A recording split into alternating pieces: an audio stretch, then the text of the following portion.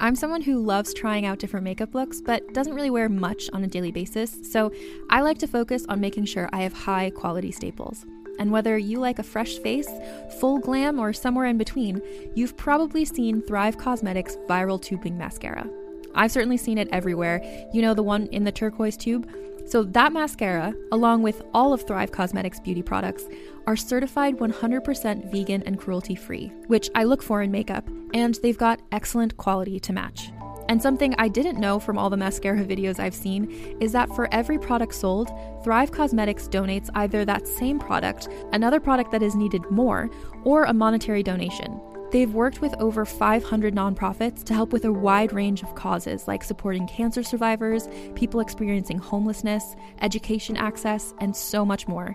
Knowing that makes me feel even better about using their products. And I do enjoy using them. Like I said, I like having high quality staples, and so my favorites are products that are multi-purpose, like the Brilliant Eye Brightener. It comes in a bunch of colors, and I like using them as eyeliner, eyeshadow, and even highlighter. Thrive Causemetics is luxury beauty that gives back. Right now, you can get an exclusive 20% off your first order at thrivecausemetics.com/thrive. That's Thrive Causemetics, CAUSEMETICS.com/thrive for 20% off your first order. Hey there, it's Rachel Ballinger, and I am thrilled to invite you to Rachel Uncensored, my podcast where I get real with my friends and celebrity guests, where we talk about all sorts of topics. From personal stories to hot-button issues, we cover it all. New episodes drop every Wednesday, so make sure you tune in on Apple Podcasts, Spotify, or wherever you listen to podcasts. Trust me, you won't want to miss out on the fun and candid conversations we have here on Rachel Uncensored. Welcome to Frau Pow. We're your hosts, Odding Rags. Today, we're going to be talking to Mistress Grimm about sexual assault. There have been some allegations of sexual assault by Derby players against other Derby players. Obviously, this is an important topic, but these allegations clearly showed that this is an issue that impacts our community directly and the world as a whole. Grimm is what we call a non-skating official. She helps bouts run smoothly and make sure that everyone is following the rules. Outside of Derby, she is an EMT. Her skill set provides a wide view of sexual assault in the Derby world and beyond. Basically, she's a badass bitch. Yeah, she is. So we wanted to say for this episode where we interview Mistress Grimm, it is an episode about sexual assault. So this is an official trigger warning for anyone who may be sensitive about that topic. So, Grimm, I think that a lot of people might not know what a non-skating official is, but basically it means that you're amazing and you help keep our games organized, but also like our league organized. And I think that has a lot to do with your personality, which is I great. always say that being a non-skating official fits with my neuroses. I can see that. In a good way. It's a lot of paperwork. I think the way somebody once described, referees versus non-skating officials is referees are the judges and the non-skating officials are the court clerks, because we're the ones That's a good one. that we do all the paperwork. Mm-hmm. And sometimes we don't want the refs doing the paperwork as much as we love them and we couldn't have a game without them. Their neuroses are to know the rules and to skate. And you're our head NSO. I am. Which means that you're in charge of everyone. Yes. For better or for worse sometimes. Yeah.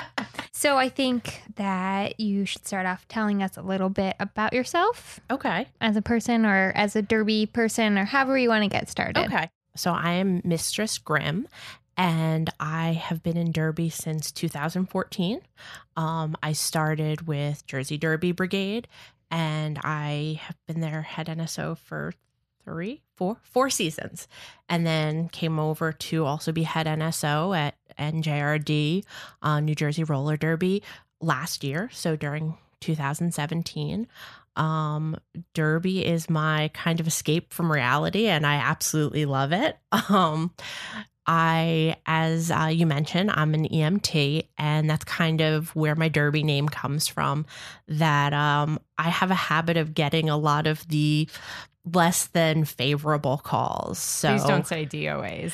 I was trying to keep it PC. So we'll call them less than favorable calls. So that's where the Grim came from. I also, in my other lives, I started off my neuroses as an NSO, come from being trained as a stage manager and lighting designer. And I also work for a nonprofit as an office manager. And, as for the consent and as an EMT, I've worked within consent culture and worked at kink events as, security and EMS. I want to circle back around to the kink events that you did. Sure. So I want to hear more about kind of what that looks like for you as someone who's an EMS. Sure. So when I first started doing that, I was what people would call vanilla, that I really knew nothing and was walking in like, the average person off the street having no idea what I was walking into. I do also have something that I had to work with for myself is that I was assaulted when I was 14. So I have some PTSD from that. So there are some things that you see in the kink community that don't sit very well with me.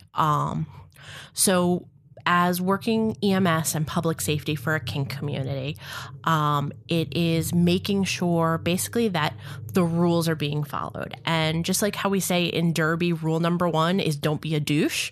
It's the same thing at a kink event, is that everything is negotiated beforehand. And is that negotiated as like if it's like a group event, is that negotiated as a group or as a community, or is that between individuals? It's between individuals that, there are certain rules like, so there was a specific area of the event, which was the dungeon, which was where the majority of the activity went on. So we had rules about what you could and couldn't do, if things like if anything was being inserted, it needed to be wrapped, that kind of stuff. So we had those kind of community rules, but things were negotiated between partners, or if it was a group scene between that group, and it was one of our, I guess, partners as EMS would be the dungeon masters, or DMs. So whenever I hear people talking about dungeon masters in Dungeons and Dragons, I'm thinking of a completely different type of DM,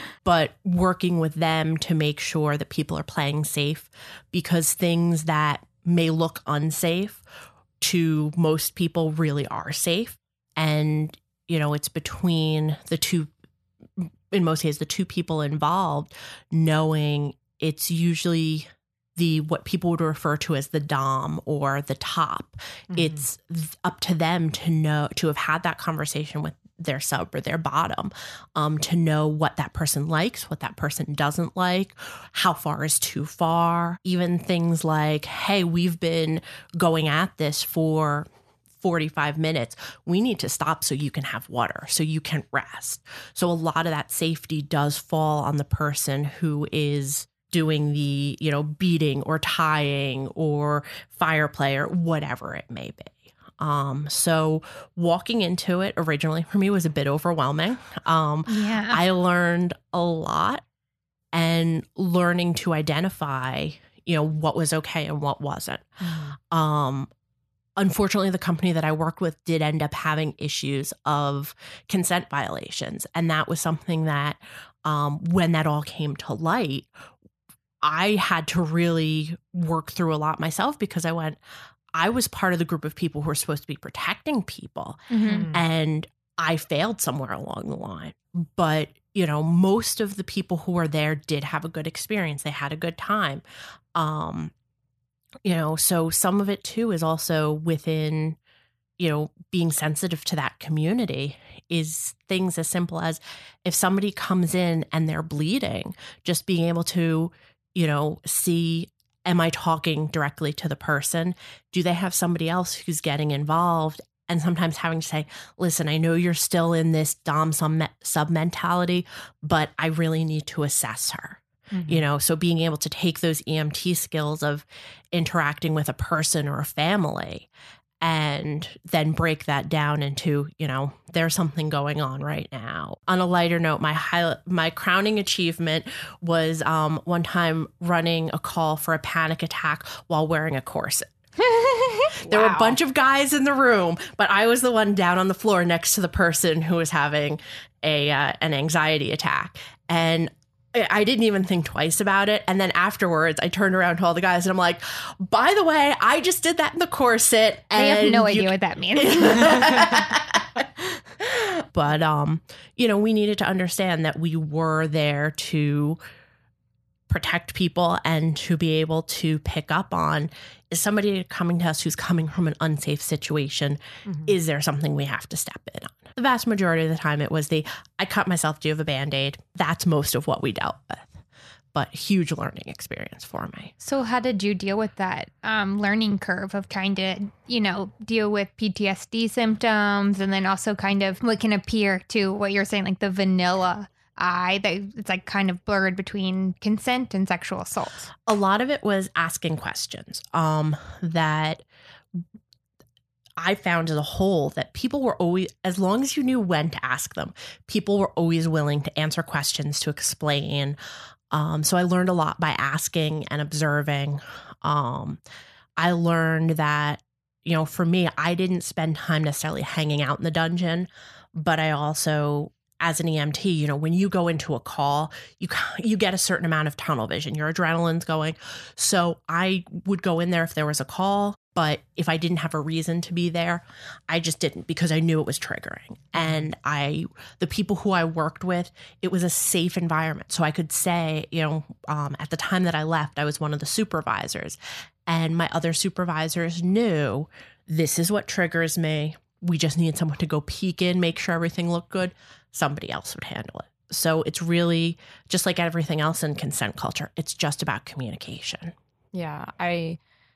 My experience with this type of culture, mm-hmm. and from what I've read, is that like not only is it heavily on consent, but like communication and trust are the foundations. Like you Absolutely. Cannot have some sort of kink like this without a good communication system, whether it's verbal or nonverbal, and you need to have trust and you need to have systems in place. So like, there's that safe word. So if you get to the point where you're not comfortable, Absolutely. You can tap out if you're bound. Like you have things that you can do, noises that you can make, or, hand gestures that you can Absolutely. make, so there's different things that you are able to do. So I want to take like a couple steps back because I know I think as a group kind of talk about this type of stuff, and we assume that people understand what consent is. And I mean, we as like a community, a Derby league, tend to talk about these types of topics, but also mm-hmm. just like, I think most of our friends, I tried to forget that I live in a bubble, but for people outside of a bubble or who want to know more, what do you guys consider consent to be? I mean, I think consent is anything. It's even just hey, can I give you a hug? Mm-hmm. It can be something that simple. It can be, anything from, can I give you a hug? Can I shake your hand? To, hey, can I tie you up and fly you in the air? And anything in between. Mm-hmm.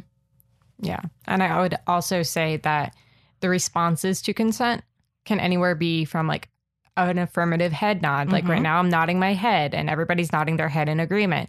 And, or just simply saying yes, anything that implies an affirmative action. So I think the state of California was the first state that was like, yes means yes. Mm-hmm. And anything outside of yes is not a yes.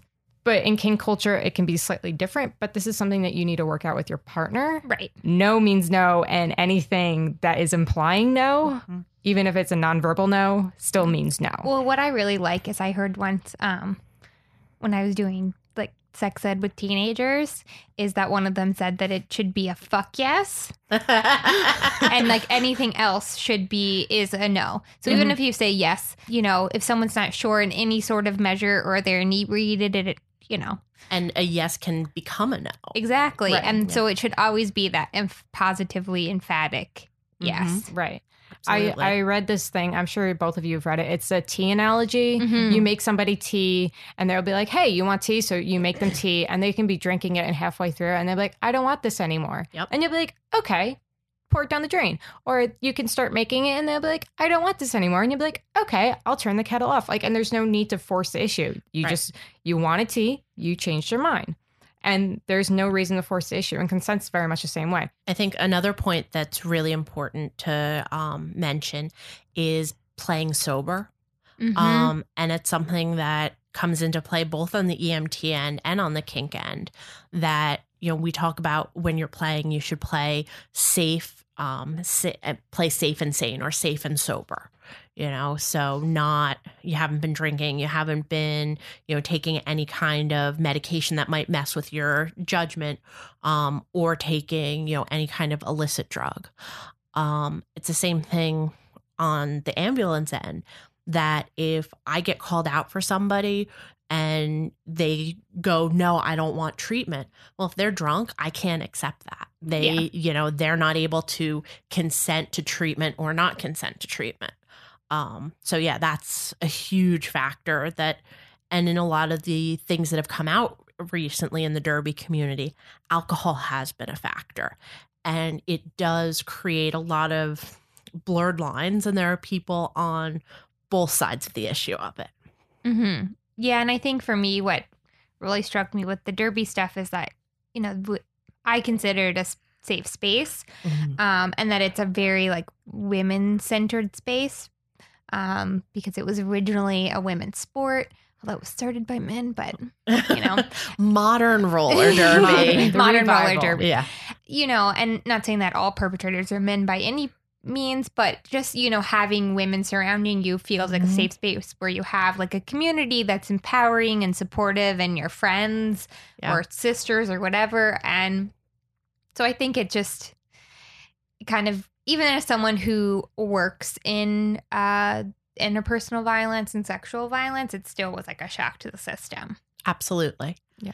I think one of the things in Derby, well, two of the things in Derby is, because we're so women-centric, is sometimes we do have violence between women, whether it be friends, whether it be partners, that sometimes isn't recognized because, well, men are always the bad guy. And no, they're not always the bad guy. You know, we have this movement of, you know, Believe Women and Me Too, and now we're in this group where we're all, you know, let's go fight, you know, fight against the machine, and little things here are going to blow up, I think, even more than they do outside, because we're such a microcosm of society. Yeah. Speaking of the Me Too movement, I work in research and I do a lot of stuff around policy. And so I'm always like, what's like the next step?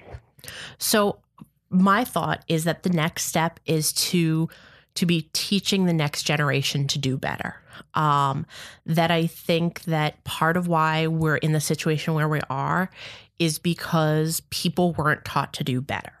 You know, when I was in college, there was all sorts of education about, you know, date rape and no means no.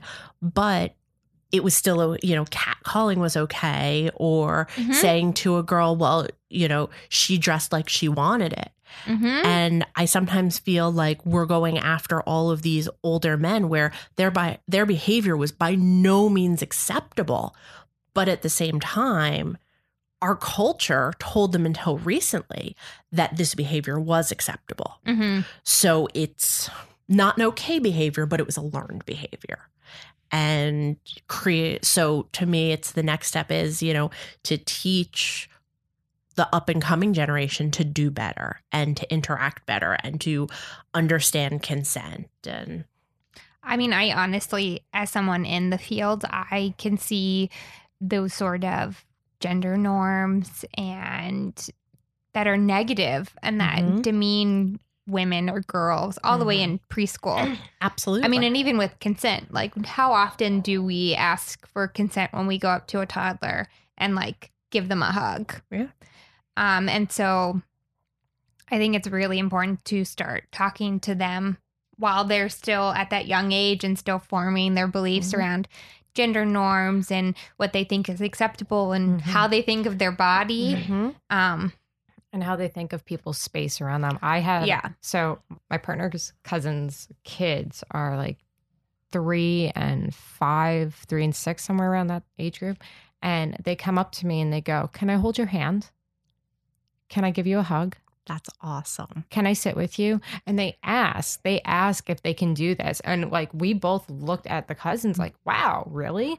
And the father's like, yeah, I'm really trying to teach some personal space. It doesn't really have anything to do with the fact of like, this person's a woman and this person's a man. Mm-hmm. It's just this is my personal space. This is your personal space. If you want to come into my personal space, please ask.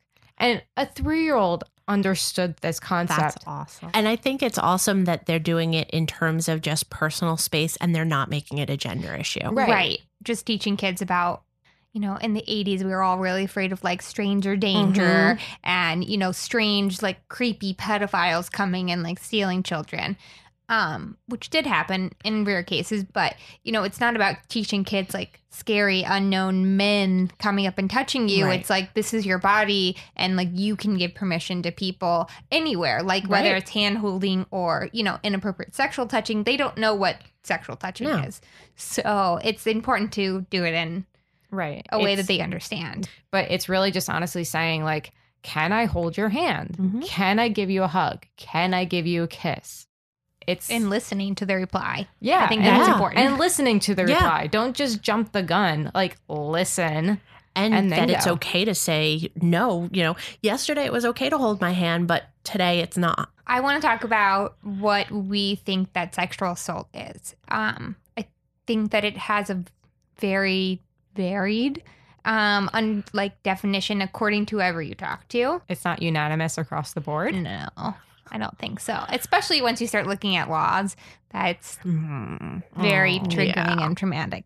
I think that sexual assault is any unwanted sexual contact, but that can be something as simple as somebody rubbing your arm for,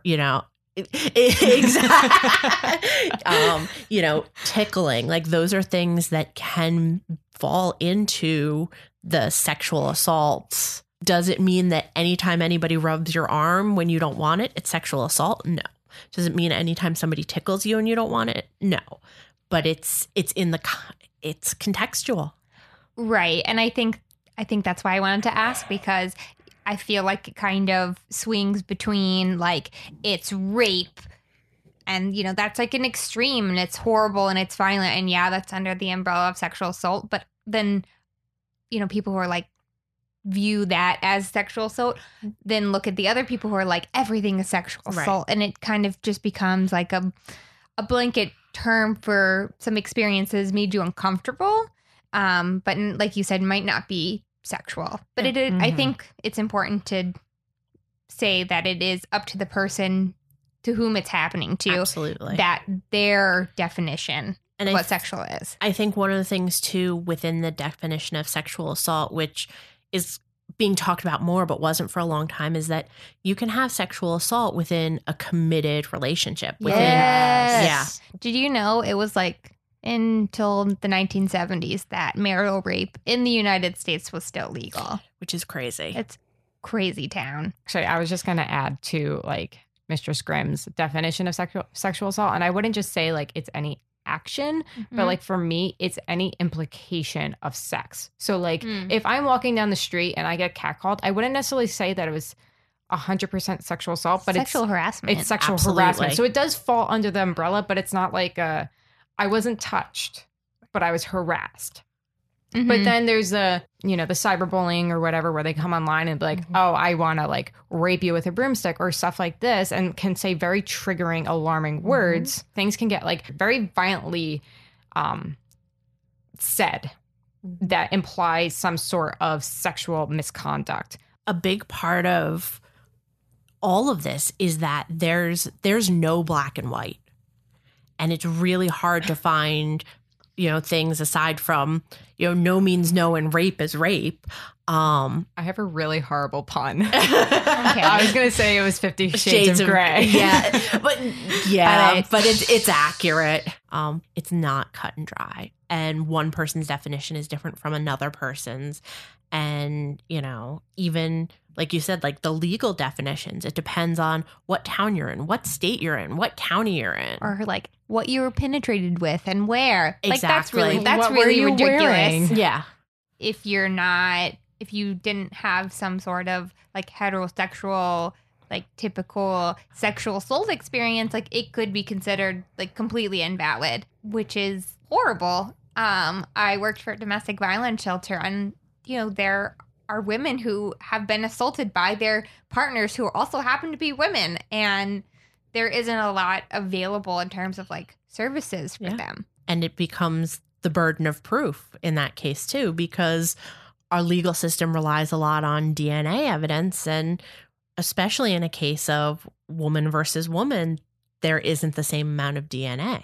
But I want to kind of go back to what you're saying about sexual assault with committed partners. And I think it's really important to mention that most sexual assaults that happen by someone who the victim knows. Absolutely. So a lot of times it can be like an acquaintance or a date, but also, like you said, like committed partners, and that makes that gray a whole lot. Absolutely. grayer. I've had that experience. I had a partner where they were constantly, looking for sexual attention that I wasn't interested in. And at one point I finally stood up for myself and I said, if you touch me again, I'm going to consider it rape. And it was one of the hardest things I've ever had to do within a relationship. Right, because you care about that person. Exactly. But yeah, I finally had realized wait a second, just because I'm in a relationship with this person does not entitle them to full access to my body. But yeah. It's a mindset that we all have to get over. Yeah, and I think especially going back to like teaching younger kids just act like what their body is, and they have the boundaries on their body and own their body, and just teenagers now are dating younger and younger. And I'm not saying that as an older person, I'm factually it's happening. And I think that just because they're kind of being raised now like in between this sort of discussion about the importance of consent, that they imitate adult behaviors, and that is just perpetuating a lot of the consent violations. Yes. Especially now that we have like technology that connects us all the time. This is also my soapbox, if no one noticed. But just being connected by a technology, I think, and always being able to like reach out to someone. And I think it can really like blur boundaries, I think, on a lot of things. But sexual assault and like dating violence is a huge thing. Like I had an ex who would call me until I would pick up. And if I didn't pick up, then he would start calling my friends until one of them picked up. And most people don't think of that as being abusive. Right. I didn't know it was abusive until well after the fact. Something that I've seen as an EMT, which frustrates the shit out of me, is if you have violence between partners, that the one who goes off to jail is the one who left marks on the other. Yes. And I think also in the particular case of New Jersey, that they have a mandatory arrest law.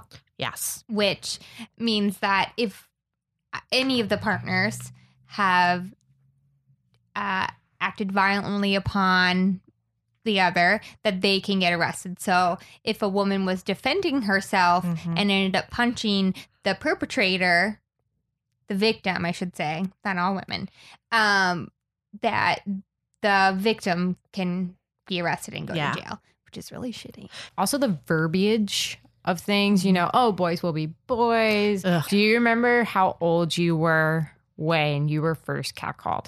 Honestly, I don't know that I ever was. And in retrospect, this is a fucked up line of thought, but I have never been small. I have probably been in plus size clothes since I was in high school. And I used to be jealous of the girls who got catcalled. Because that meant that you were desirable. Right. Yeah, it's really fucked up. I mean, I went to school in like the middle of the woods, so I didn't have a lot of opportunities for catcalls.